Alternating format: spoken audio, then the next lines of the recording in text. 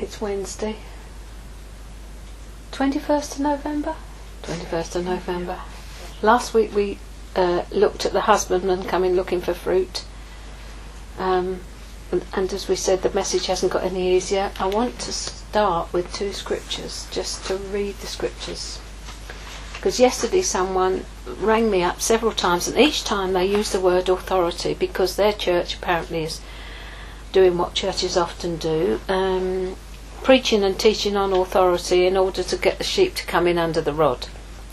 You're under my authority type of thing. And it caused me to start thinking about the whole business of authority and what actually the word says about it, and how I think that in the new year I'll have to be doing some teaching about authority. And first I'm going to start with what it means to someone like me, who's, if you like, a guardian of the flock, because God has given me into my care, so it's up to me to actually warn, to guide, to counsel, to look after, to tend, to nurture, to nourish the flock at wherever you happen to be personally. It's not a group thing, it's something I have to watch the sheep carefully, see where they are, and come to them where they are at.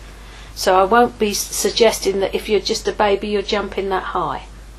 I'll be popping you over the cavaletti and encouraging you to pick your feet up and go over it nicely, and approach the jump in a collected manner. Is that right? With the leg on. Going well on the bit. So I will be propelling you forward into God's arms all the time. So this is the counsel to me. I warn, Peter talking now, 1 Peter 5. I warn and counsel the elders among you, the pastors and spiritual guides of the church, as a fellow elder and an eyewitness, called to testify of the sufferings of Christ, as well as a sharer in the glory, the honour and splendour that is to be revealed, disclosed, unfolded. I'm reading from the Amplified. Tend, nurture, guard, guide and fold the flock of God. That is your responsibility. There's a lot there, isn't there? Nurture, guard, guide, fold the flock of God. That is your responsibility. Not by coercion or constraint, but willingly. Not dishonourably motivated by the advantages and profits, ITS, not ETS, belonging to the office, but eagerly and cheerfully. Not domineering as arrogant, dictatorial and overbearing persons over those in your charge, but being examples, patterns and models of Christian living to the flock, the congregation. And then, when the chief shepherd is revealed, you will win the conqueror's crown of glory. Here comes your bit. Likewise, you who are younger and of lesser rank, be subject to the elders, the ministers and spiritual guides of the church, giving them due respect and yielding to their counsel. Clothe, apron yourselves, all of you, with humility, as in the garb of a servant, so that its covering cannot possibly be stripped from you, with freedom from pride and arrogance toward one another. For God sets himself against the proud, the insolent, the overbearing, the disdainful, the presumptuous, the boastful. And he opposes, frustrates and defeats them, but gives grace, favour, blessing to the humble. Therefore humble yourselves, demote, lower yourselves in your own estimation, not under the mighty hand of the leader, under the mighty hand of God, that in due time he may exalt you, casting the whole of your care, all your anxieties, all your worries, all your concerns, once for all, on him, for he cares for you affectionately and cares about you watchfully. Be well balanced, temperate, sober of mind. Be vigilant and cautious at all times. This is the bit that I want, because this is where we're going this morning. For that enemy of yours, the devil, roams around like a lion, roaring in fierce hunger, seeking someone to seize upon and devour. Withstand him. Be firm in faith against his onset, rooted, established, strong, immovable and determined. knowing that the same identical sufferings are appointed to your brotherhood, the whole body of Christ, throughout the world. So that's that bit. And then Galatians 5:13-26. I just wanted to start with a good chunk of scripture. Galatians 5. 5:13-26. And Paul is talking about freedom. 13-26. For you, brethren, were indeed called to freedom. Only do not let your freedom be an incentive to your flesh and an opportunity or an excuse for selfishness, but through love you should serve one another. For the whole law concerning human relationships is complied with in one precept: you shall love your neighbour as you do yourself. But if you bite and devour one another in partisan strife, be careful that you and your whole fellowship are not consumed by one another. But I say, walk and live habitually in the Holy Spirit, responsive to and controlled and guided by the Spirit. Then you will certainly not gratify the cravings and desires of the flesh, of human nature without God. For the desires of the flesh are opposed to the Holy Spirit, and the desires of the Spirit are opposed to the flesh, godless human nature.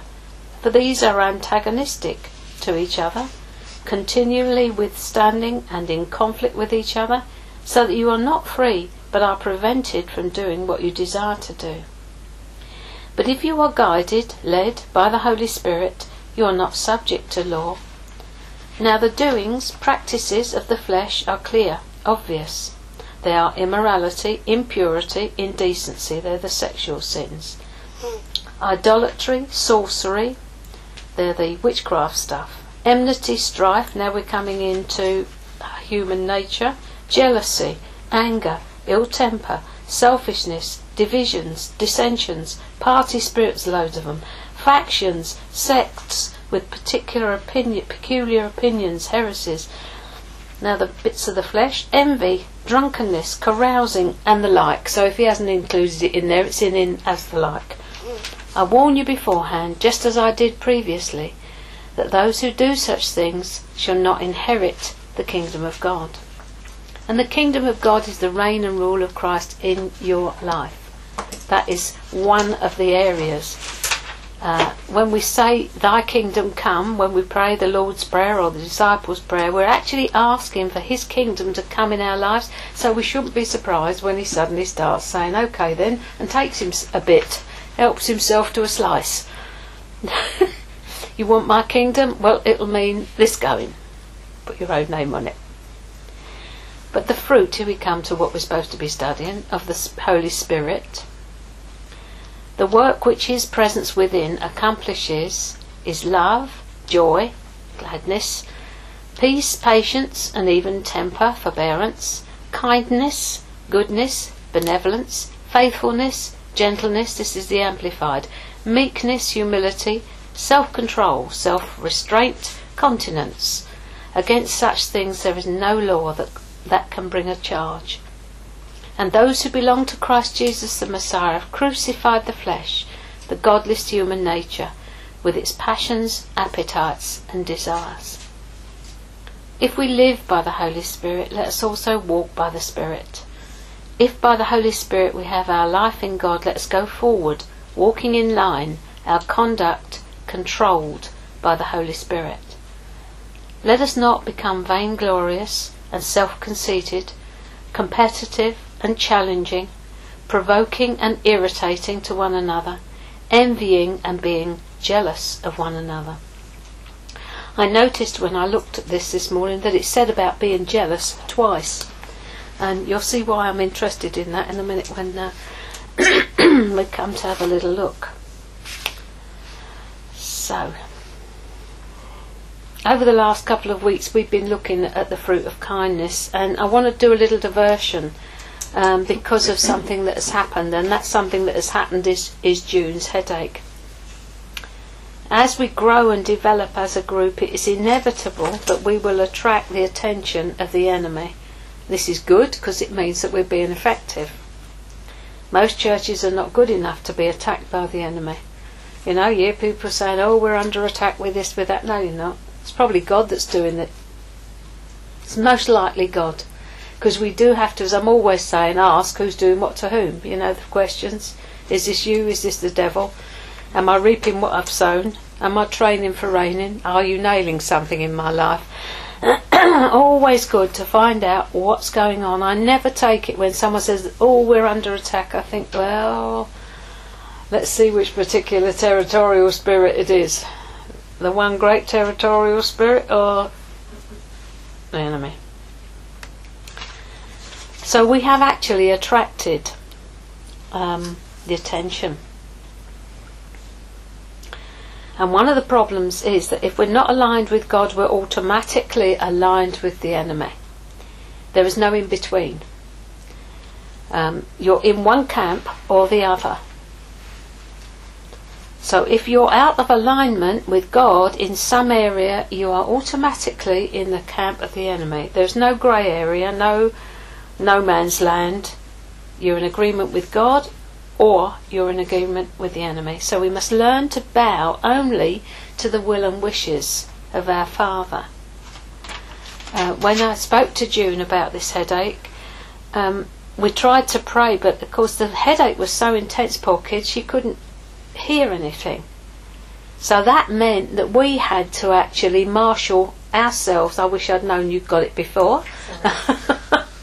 Do phone me if you get into troubles. Because that's what we're here for. This is what, guarding one another's backs is all about. And you can't actually be out with someone when you're trying to guard their back. It's brilliant, When you pray for one another, you cannot bless and curse at the same time. Because, And when I was praying about it, and I've already spoken to June and Sue about it, I asked Sue if she would stand back to back with June and protect June's back. Because as we go on and I open up what I think has happened here, because it's all to the prophet, the enemy never wins. It's brilliant. We get to win every single time because we learn. And so we're never ever ever the tail, we're always the head. So she's been suffering with severe head pains over the past few days, if not weeks, because she hasn't been well for some weeks. And it's effectively stopped her in her desire to be with the Lord and to seek after Him with all her heart, soul, mind and strength. So as I said, as we grow on, our care and concern for each other should become greater and greater, because we're all fellows in the same ship. It's called fellowship. Bit of a sad one, isn't it? Fellows in the same ship. I'm scared, to put a name on anything, because it's somehow, if you put a name on something, it starts to solidify into whatever you put the name on. So I sort of call it a group, or even when I'm praying about the group, I say a group or a collection or a flock. A flock, I think flock's nice. Flock. And when I was sort of praying and talking to the Lord in the bath this morning about this, He really reminded me of the great shepherd of the sheep, Jesus. And when I'd spoken to Mick yesterday and talking about this authority business that was coming across, I'm thinking, Jesus doesn't lord it over the flock. He watches over the flock and He leads them. He looks after them. And Joyce's dad was a sheep farmer. Keep coming to that. You have to drench them, don't you? That shoves something down their mouths to get the maggots out the insides as well. You have to stick them in a sheep dip to get rid of the stuff that's in their wool. Maggots under the tail, something in the feet, Sometimes you see them kneeling down eating, and I said to Joyce, isn't that sweet? She said, no, they've got bad feet. I thought, oh, poor little mites. I'm thinking they're kneeling down a bit like me, the easier it is to eat, the nearer you are to the trough. But it's not that at all. They've got something wrong with their feet. So you've got to look at their feet, look at their ears, look at their eyes, open their mouth, up under the tail. You've got to just be looking at them all the time. So look out, you lot. And I thought on this, and I thought, leadership has got to be something different from what we see in the church. The church has got a virus, did you know? But we'll talk about that some other time. So what I was interested in was how this happened and how to close the breach that obviously he'd made, or there was, for him to get in.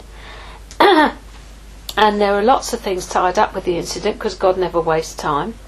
And as I said before, one of them is my position of leadership in this group, which I don't talk about very much because I don't really like to own the fact that that is what I've got. But is the days that we're coming into, more and more I'm actually going to have to accept the fact that he's put me in a position of leadership, and leaders have to lead. Have to lead you somewhere, hopefully not round in circles. So that's how it's going to be. So as we grow on and develop, we will need to look at the role of both the flock and the shepherd, like we were looking there, the responsibilities that we have to each other. And there is a way in which I'm accountable to you as your oversight, and there's also a way in which you're accountable to me as I am your oversight. And someone in oversight is someone who looks out for the welfare of the flock. And I read a little story this morning which I thought was very interesting. The man having been taught that the shepherds in Israel always led the flocks, unlike in this country where they drive them. They always lead them. The sheep hear his voice, the shepherd's voice, and they follow him. That's the way it's done. You know, many flocks going down to water, all the shepherds standing there talking to each other, having a jar and a fag. All the flocks are mingling there. And suddenly one of the shepherds will say, right, come on, we're off. And the sheep will separate out from, out they come and follow the shepherd. And this guy was in this, let's say he was in Israel, and he saw this man driving these sheep. So he said to him, I thought you didn't do that in this country. I thought you shepherds led the sheep. And the man turned round to him and said, I'm not a shepherd, I'm the butcher. I thought,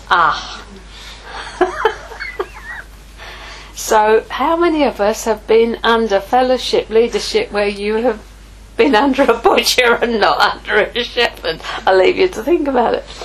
The butcher drives them to their death, doesn't he? Do you remember that dream that I had? I've just remembered it so clearly.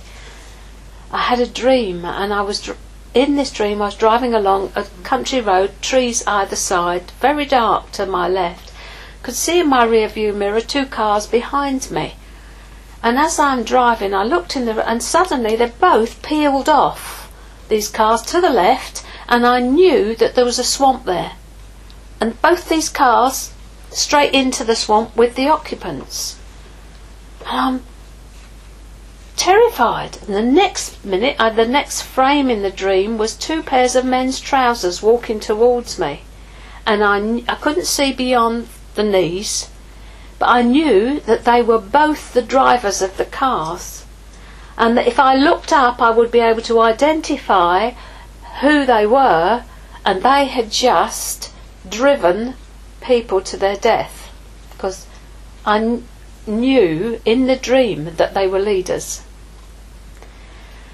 And this is many years ago now, and when God gave me the interpretation of the dream, there were 2 leaders in this church. They came here for a church weekend thing, church day, to all pray about what was going on in the church.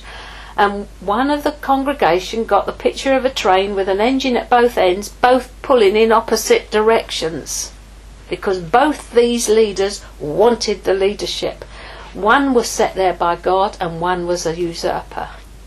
One was not supposed to be in leadership. So you can guess what yours truly got the job of, can't you? Telling the one who wasn't in leadership that he needed to stand down. Went down like a double wrap sandwich, that did. So then God gave me another dream. And in this dream I saw a lift, and it was going up and down, and there were 2 people in this lift, and one was a short man and one was a tall man, and they were going up and down. And somehow I knew that one wanted to kill the other one. And again I got this sort of cold feeling in my stomach, as I heard, as the lift went up, a gurgling noise, and I knew one of them had garroted the other one. I knew. Again, I was sent to this particular leader to say, the Lord has given me this. I told his wife first, and she said, yes, that is what he's doing, but he won't hear. So then I went to him and I told him, double rat sandwich. Absolutely just did not respond at all. He was actually here seeing to my computer, and he just looked at me. Is that all you've got to say? Yeah.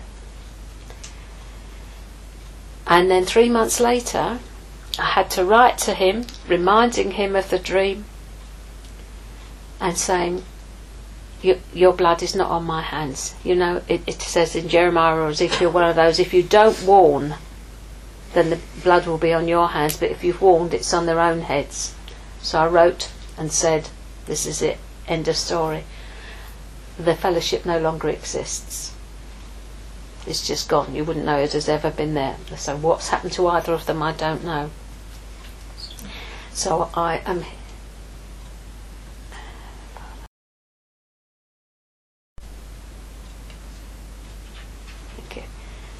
So I suppose there's both a warning and an encouragement in that God is watching over his flock, and he will not let the shepherds mistreat the sheep.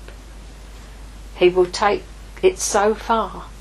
I find it a tremendous responsibility to be in care of even one sheep, because I have got to treat that sheep as God wants them treated. Leadership is not something where the leader says jump and the congregation say how high. I mean, this doesn't happen so much in churches like the Anglican Church. I think you're largely left alone there. But in the charismatic movement, there's a power struggle goes on so often, and that is the virus that is infecting the church. It's called Eros, and we'll look at that more fully. But God is doing something about it in this day and age, and as I say, there has been something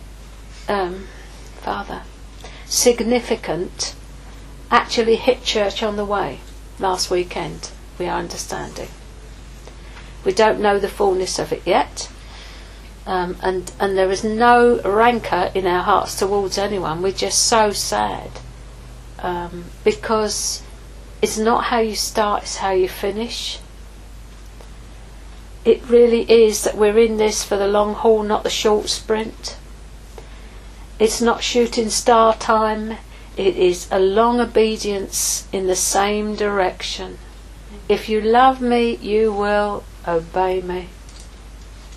That is basic, fundamental. That's how we show our love to him, that we obey him. The things that I've told you about, the words that I've had to bring, I did not find easy. I was terrified. Do not be afraid of their faces is one that recurs for me, otherwise I will frighten you before my face, sort of thing. So you're between a rock and a hard place. Give the word the way I tell you to give it, and then just go away and leave it. So I actually am not here to make a name for myself or assume some kind of exalted position over you. My function is like that of a gardener, to grow you on and pot you on at the right time when your roots need to expand, so that you may bear fruit. And this might mean that when I will ask you to do things you don't feel capable of, because I want to put you into a bigger pot, get your roots to extend. It means that it's time you were stretched a little. So it's all for the good, as Graham would say. If we don't keep growing, we stagnate. You know, you don't expect a baby to be born and then not grow. You'd be horrified if it didn't. So just quickly, really, I want us to consider why June was under this attack and what God may be teaching us. And some of you may remember that I taught a little bit on the power of jealousy, that it has to invite satanic opposition towards the object where the jealousy is directed. If you notice the scriptures that I read, I said in Galatians, it was amazing, I saw it twice there. Jealousy twice and envy. So I believe that's what we're looking at here. Somehow a spirit of jealousy has been released, and because it's been released, it has afflicted June in this way. And there was a classic case of this when I first heard about it, a teaching by a guy called Arthur Burke, and he spoke on a group who was coming from Israel and going to the USA. They were going to tour the States, and I think before they even got there, in quick succession, there were 3 severe heart attacks amongst the people from Israel and the person who was coordinating the thing in the USA. He went down, or she went down, with a heart attack as well, with the result that instead of the group being able to meet upwards of 400 people, they met about 10 in someone's front room. So the Lord told him to go and telephone his intercessor, who would know what the answer was. So he phoned her and had a little discussion, and he asked her, and she said, "I haven't got a clue. But the Lord told me you've got the answer." He said normal prayer was being remarkable by its uselessness. And that is exactly what we found with June. Normal prayer, remarkable by its uselessness. In fact, probably got worse. Remember when I was being attacked, when Robin was here and you guys prayed for me? They laid hands on me, I nearly hit the roof. Because it was demonic, it was worse. Because that's the way it goes. You lay hands on someone and the root is demonic, the pain is even hurt worse. Suddenly this lady asked him a question. Wait a minute, I must find the question that she asked so it's properly. Prayer was hugely ineffective, and that the Lord gave her to ask a question. Is there anybody that wanted to be included in this ministry who was excluded? Oh yes, was the answer. There were individuals in Israel that wanted to be included and were not, and there were ministries in the USA in Israel that wanted to be included and were not, and they thought they should have been involved in coordinating the ministry tour, and they were not. So what had happened was that, having had the first 3 heart attacks, what was amazing was the recovery rate was hugely quick, much more than normal. But they went on to have 3 more heart attacks during the course of the tours, and open heart surgery to bless the lot. So it was obvious that something was going on. And he says that on prayer, the Lord said that this spirit of jealousy from the people who weren't included in what they wanted to be part, and they weren't, or whatever it was, had generated this spirit which gave it the platform for attacking the persons, or in this case the person. And when I prayed for June yesterday, I felt it was the result of either envy or jealousy on the part of persons or persons unknown that had given a landing pad there. And some of you may know that from June, from the 1st of December, which, isn't it funny that those 2 anniversaries cropped up there like that in your word this morning, that it's almost to the day that you got your letter of engagement, was it? Letter of employment from the Lord, and that you're starting with us on the 1st of December, because that was the letter that he said as from the 1st of December, wasn't it? She's going to be employed by the trust for the specific purpose of IT, and this is a God appointment. So I'm not pointing the finger at anyone, I'm just saying we must guard our hearts with all diligence, because as the scripture I read first go off, the enemy stalks about seeking whom he may devour. And in this case he's had June for lunch for a couple of days. But as also came to me this morning in the bath when I was sort of praying and talking to the Lord about it, good place to talk to him, that there was an underlying natural causal factor as well for the headache. But largely I think it probably went, once I discovered what it was and actually came against what the assignment that was over you, I hope. Yeah, because I wanted to speak to you this morning to find out whether actually it started to diminish after I'd actually found out what it was. I know it got worse first of all. There you go. Sure sign. Sure sign. So, even... Sorry? How do you protect yourself from that then? Because, I mean, there could be loads of people jealous. I mean, you could be out and about and Yeah, it's not the same. This is a ministry, God-given. Yeah. There is a purpose in what we're doing. We're spearheading something here. We're taking ground from the enemy and he hates it. Anybody who actually joins us to do anything will be subject to the same warfare. Tally-ho.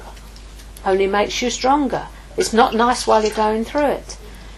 You all know about my knee. The months I was like a bolt through my knee because of going down to speak to Ruth about things.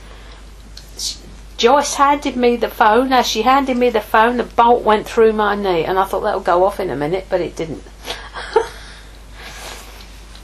So you get warfare simply because of what you're doing, and you're on another level, meeting a bigger devil. But this one, when I prayed for June, the first thing that came into my mind was the spirit of jealousy. Now, the fact of it is that even jealous thoughts are sufficient. That is the scary bit. Even if we are thinking enviously about somebody else, that is enough. Because anyone who tells you the enemy can't read your mind doesn't know. Because that's where the battleground is. Surely he knows what's going on up there. We used to say in the world, didn't we? Don't tell the devil too much of your mind. That's a worldly saying. They even realise it. But there are some well-respected ministries that will say to you, oh, well, the devil can't read your mind. He jolly well can. So there's power in thoughts as well as words. And I've no idea where it's come from, and it's not necessarily an inside job. It could well be an outside job, because we know many people, and it could even be Aaron, you know. It could well be someone as close as that. Bless him. So we're like Nehemiah and his crew. When he rebuilt the wall of Jerusalem, there were attacks from inside and outside, and they're built with a trowel in one hand and a sword in the other. So what is the sum of what I'm saying? Two things. Guard your heart and your thought life against the enemy. Don't give him any ground. Be united in heart and purpose with each other. Give yourself wholly to Jesus. Pray, thy will be done every day, and mean it. This incident is just a lesson for us, because God allows his wisdom what he could easily prevent by his power. And I've actually, as I said before, asked Sue if she will stand back to back with June and specifically pray for her, like Joyce prays for me. She prays for me night and morning to cover me with the work that I'm doing during the course of the day. The Lord will show you maybe to write a crafted prayer for June, but it means effectively that you are protecting her back. And in protecting her back, you're back to back with each other, so you're protected as well while Robin's away. So there is like a unity that's coming together with you. So here endeth the lesson, I think, dear. So if you need protection, it's not enough just for you to pray over yourself, then it's more powerful. It is, but again, this is a ministry situation. Ordinary individuals going about their business are not going to be too much of a threat to the devil.